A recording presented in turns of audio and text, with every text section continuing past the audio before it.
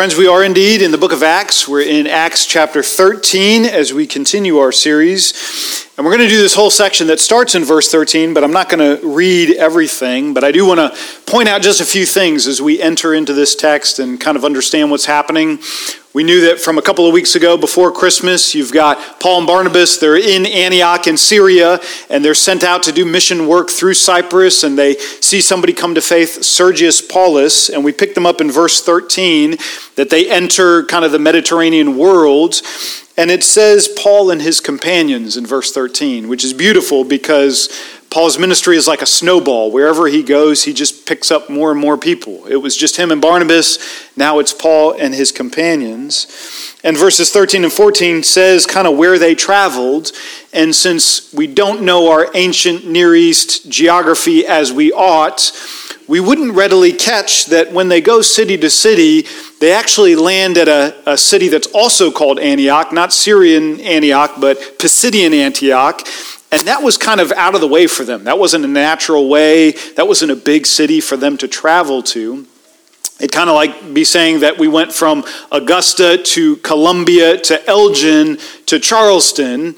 And you're wondering, how did Elgin get in there? When I heard Columbia, I thought we were talking about bastions of cultural refinement. What are you guys doing going to Elgin? And we don't know exactly why they went out of their way to go to this city, Antioch in Pisidia, but some suspect, and there's a little bit of evidence for it, that Sergius Paulus, their one convert, had family there. And as they were going through Galatia, Sergius said to them, "Would you please go out of your way and see my family and preach the gospel to them?" And so they go. And they go to the city, and then in verse 16, they begin to preach the gospel. Paul preaches. He preaches 1,000 years of Old Testament history, Exodus through King David, all the way to highlight the Messiah, beginning in verse 32. Acts 13:32.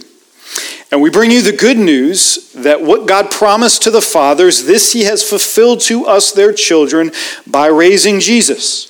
As also it is written in the second psalm, 'You are my son, today I have begotten you.' And as for the fact that he raised him from the dead, no more to return to corruption, he has spoken in this way, 'I will give you the holy and sure blessings of David.' Therefore he says also in another psalm, 'You will not let your Holy One see corruption.' For David, after he had served the purpose of God in his own generation, fell asleep and was laid with his fathers and saw corruption. But he whom God raised did not see corruption.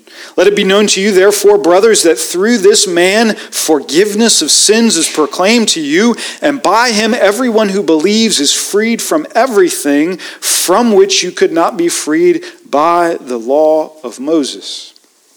Skip ahead to verse 48 and the response of the Gentiles. "And when the Gentiles heard this, they began rejoicing and glorifying the word of the Lord, and as many as were appointed to eternal life believed, and the word of the Lord was spreading throughout the whole region." Let's pray together. Heavenly Father, would you fill us with this kind of joy to glory in the word? The good news, the gospel, the word become flesh to set us free from our sins and to justify us in your sight. I pray that you would sink that truth deep within us. Lord, I pray for those of us here who don't know you, don't worship you, aren't sure where we are spiritually, that you would give us listening ears to hear what you say the good news is. Will you speak to us today, we ask in Jesus' name. Amen. Well, friends, that was a lot of material, and that was a big sermon that Paul preached.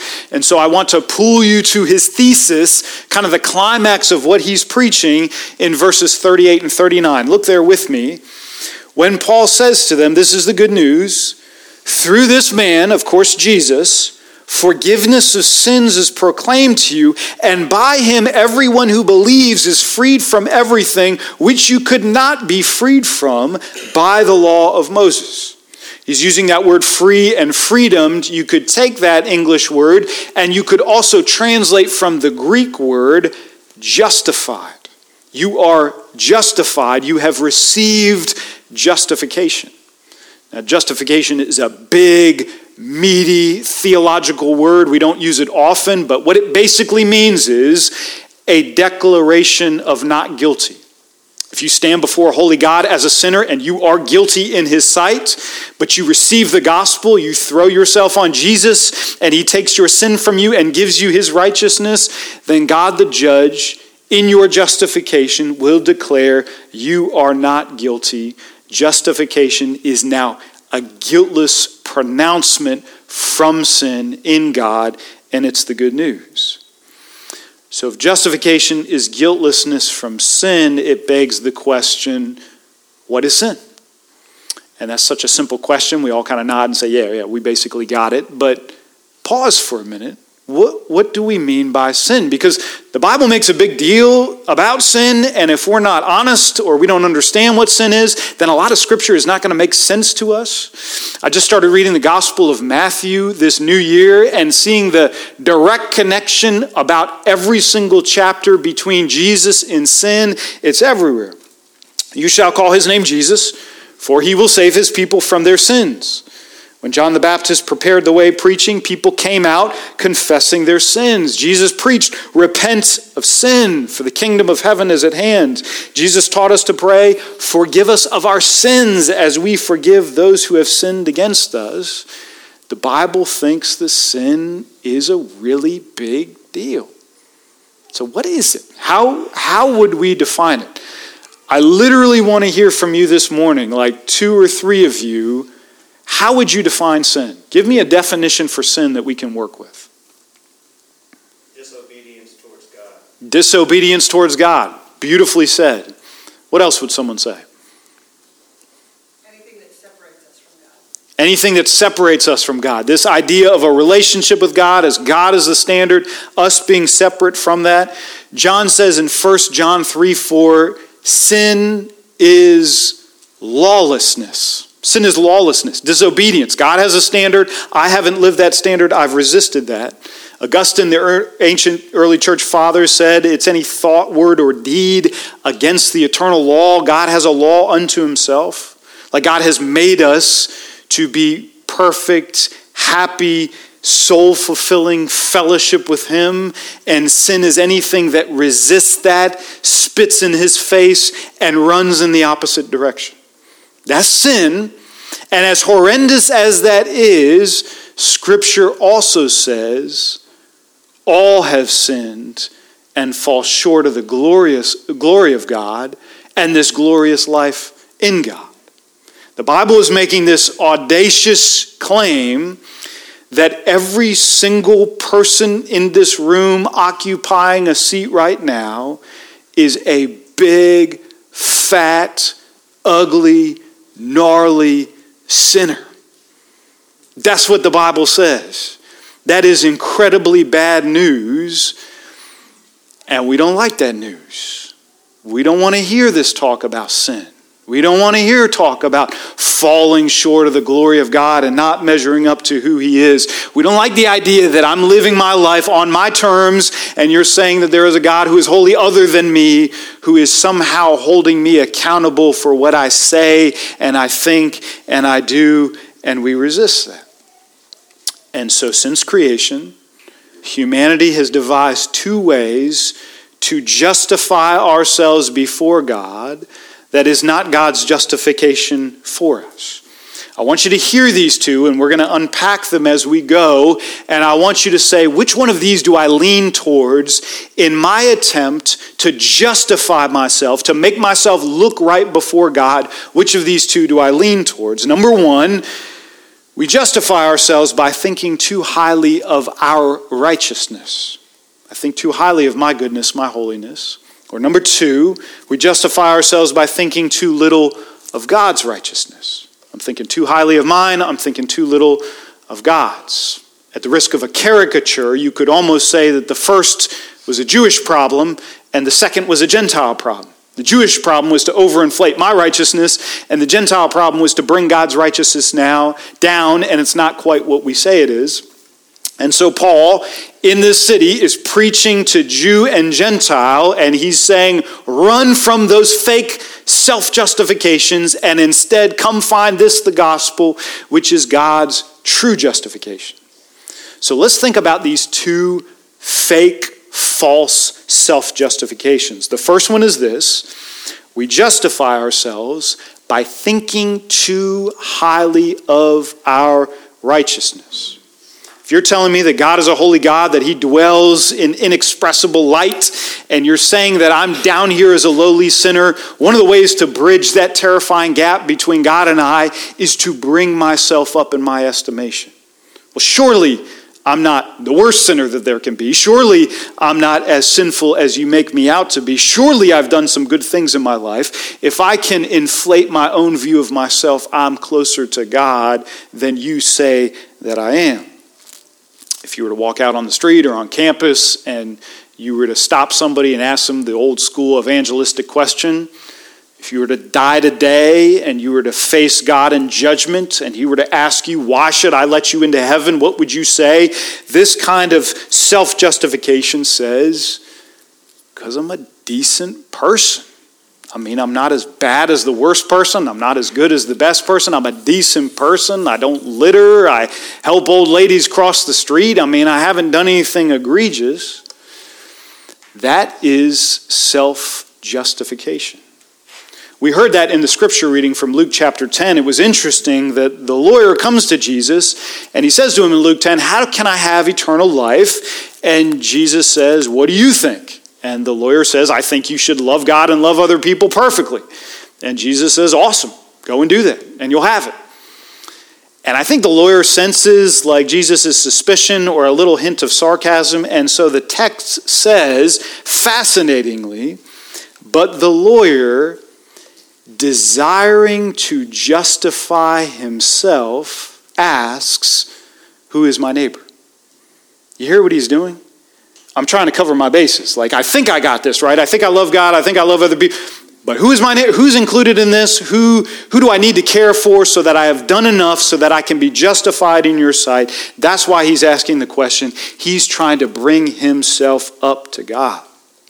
Well, Paul's hearers in this city would have thought what the lawyer thought. They would have thought that a person is saved, of course, by the grace of God, but also by works of the law, by doing, by obeying, by accomplishing. That's why Paul is so adamant to preach it is Jesus alone who justifies from everything, he says this to the audience, of which you could not be freed or justified by the law of Moses. You're still holding on to that, and that's not going to work for you. It is only Christ. This is a different message. It's not God's grace plus. It is only solely God's grace in Christ that justifies. But that's hard to grasp, and it's hard to stick with because we've had so much experience justifying ourselves. And so Paul needs to come back to this again and again. The city that he's in is in the region of Galatia. So he goes around and he preaches here at Antioch and a couple other cities, and then he leaves, and then he immediately writes a letter to this whole region, to all these churches that are here, the letter to the Galatians. And the theme of the letter is, knock it off. Stop adding anything to the grace of God. Stop adding works of the law to God's love for you in Christ. Don't do it. This is what he writes in Galatians 2:15 and 16. Listen to how repetitive he is. He says to fellow Jews, for we ourselves are Jews by birth and not Gentile sinners. No offense to the Gentiles in the room. Yet we know that a person is not justified by works of the law, but through faith in Jesus Christ. So also we have believed in Christ Jesus in order to be justified by faith in Christ, not by works of the law, because by the works of the law, nobody will be justified. Nobody. Nobody will stand before God and say, I've been a decent person. I did X, I did Y, I did Z. There is no justification in that. Now, a lot of us know that in theory. Like if you had a pop quiz when you left here and said, how are you justified? Is it A, Jesus, or is it B, Jesus plus something else? I'm hoping 90% of us would say A, Jesus only. And yet, self-justification, elevating my righteousness, creeps into absolutely everything I do. Think about this. If I want to elevate my righteousness, one of the things I have to do is hide my sin. I got to suppress my sin. I can't be honest about my sin. When's the last time I took a long, hard look at sinful patterns in my life and how I repeat the same thing again and again? I don't want to look at that. I don't want to think about that. A person who makes little of sin is that person that can't be confronted about anything. You know those people you try to softly, humbly, prayerfully rebuke them about something, and they just freak out on you, and they can't respond to that, and you can't say anything to them because they don't want to let on that they're a sinner, and so they can't possibly be guilty of what you're saying. Or when you go to point the log out in their eye, they're eager to point the speck out in your eye. I do this all the time with my wife. She says, babe, I want to talk to you about something, and it's good, I want to talk to you about something. She says, no, I'm going first. This is what I want to talk about. Because I don't want to be exposed as a sinner, and that's my knee-jerk reaction. This kind of person dwells in self-pity where the story is always about themselves. This person is not known by other people. There's a lot of people in their life. There's a lot of people that know what sports team they root for. Not a single person in their life knows at their core what they struggle with and what sin is strangling them to death. That's a person that makes little of sin because they have to be justified. Or they elevate the good things about themselves. They're the person that airs their righteousness before others to be seen by them, because I want you to know that I'm a good person.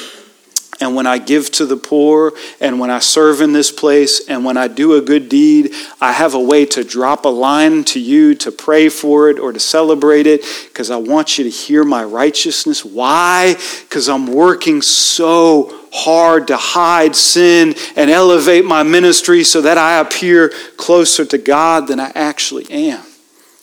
And we don't realize it, but when we're doing that, when we can't be known as a sinner, when we air out our righteousness and we seek to elevate ourselves to God and bring ourselves closer to Him, what happens to the person of Jesus?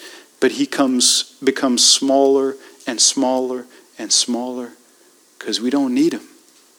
I'm not a 500 denarii debtor. I'm a 50 denarii debtor. I needed $20 to get to heaven and not the grace of Jesus. That's one means of self-justification. It's to elevate myself. It's to have a high esteem of my own righteousness. The second way we justify ourselves is if we can't get up to God, we simply bring God down to us. We make little of God's righteousness. That will close the gap between us if He just becomes a deity that is like us and is cool with us. So if I went out on the street or I went to campus and I asked that old school question, die today, stand before God, why should He let you into heaven? This kind of justification would say, why wouldn't He? Why wouldn't a loving God accept me just as I am? Do you see that subtle shift?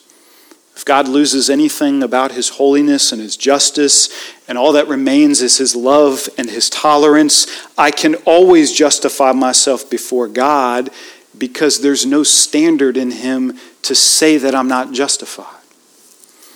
Now that's dense, so let me illustrate. I've got a friend who, a couple of weeks ago, he came down with a mysterious sickness, okay?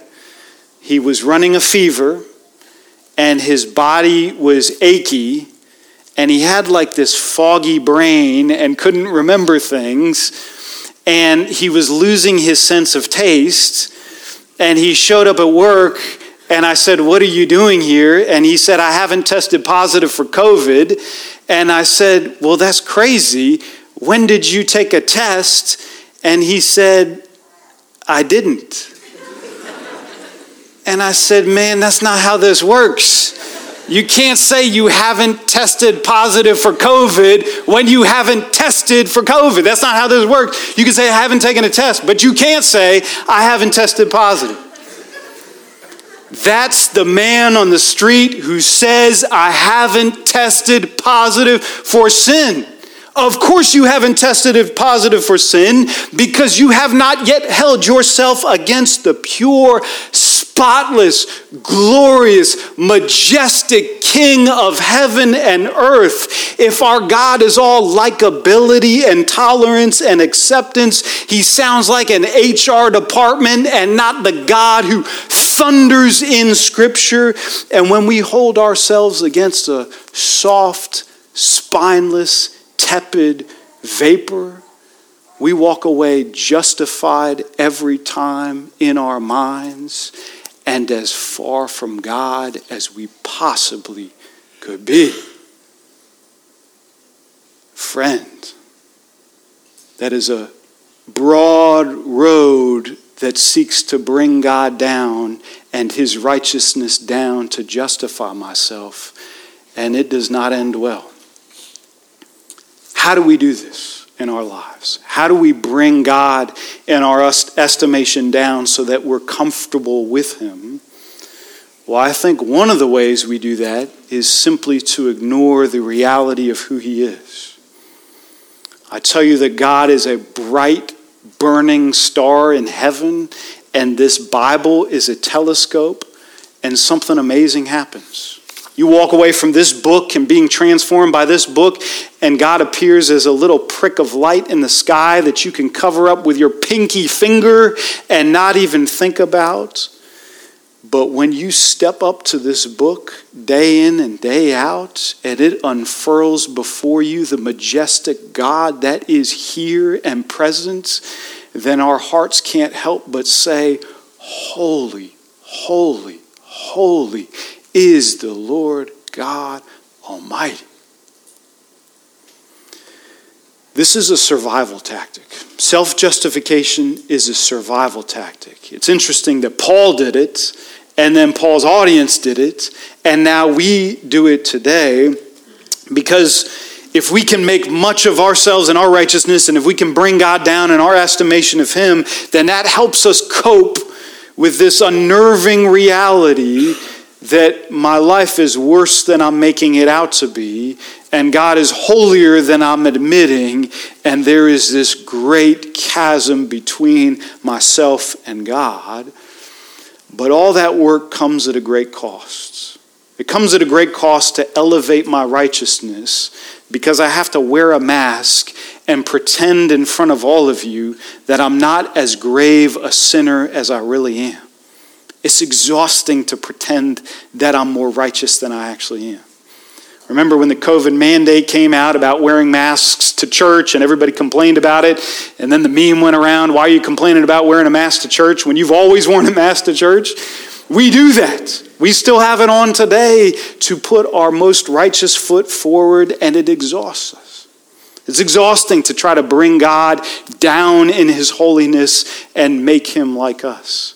Martin Luther said in his testimony that whenever he read about the holiness and the righteousness of God, he hated God for it. Why? Because it was wholly other, and he saw himself for what he was.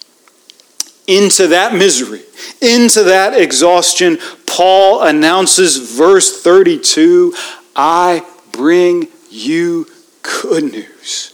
Friend, there is good news. There is a justification that comes apart from us, and it comes in Jesus. I can actually, even as a born-again believer, take off this mask of my righteousness, let other people into my life, and admit what kind of sinner I really am. I can actually, in this life, begin to esteem God for who he is in his holiness, because the goal is not to bring the gap closer between myself and God by upping my righteousness and lowering his. I can now, with this good news, acknowledge just what a sinner I truly am in all my parts, and just how majestic and holy God is, because into that chasm steps the person of Jesus himself, who will take my sin and all its depravity, and even the places I'm not really ready to admit right now, and he'll place it on himself, and he'll take that pure, spotless righteousness of Jesus and place it on me, and he brings God to me, Emmanuel, God with us, and we are joined together. Listen to the way the Gentiles respond when they grasp for the first time There is a bridge between the chasm of God and I. Number 1, verse 48, they party. They began rejoicing and glorifying the word of the Lord. He who is forgiven much loves much. Number 2, they believe. Verse 48b, as many as were appointed to eternal life believed. They throw themselves on Jesus. They discard self-justification. And number 3, verse 49, they share it. The word of the Lord was spreading throughout the whole region. If I hear this good news, how could I not give it to another? Praise God. Let's pray. Lord, you are just, and you are the justifier of the unjust.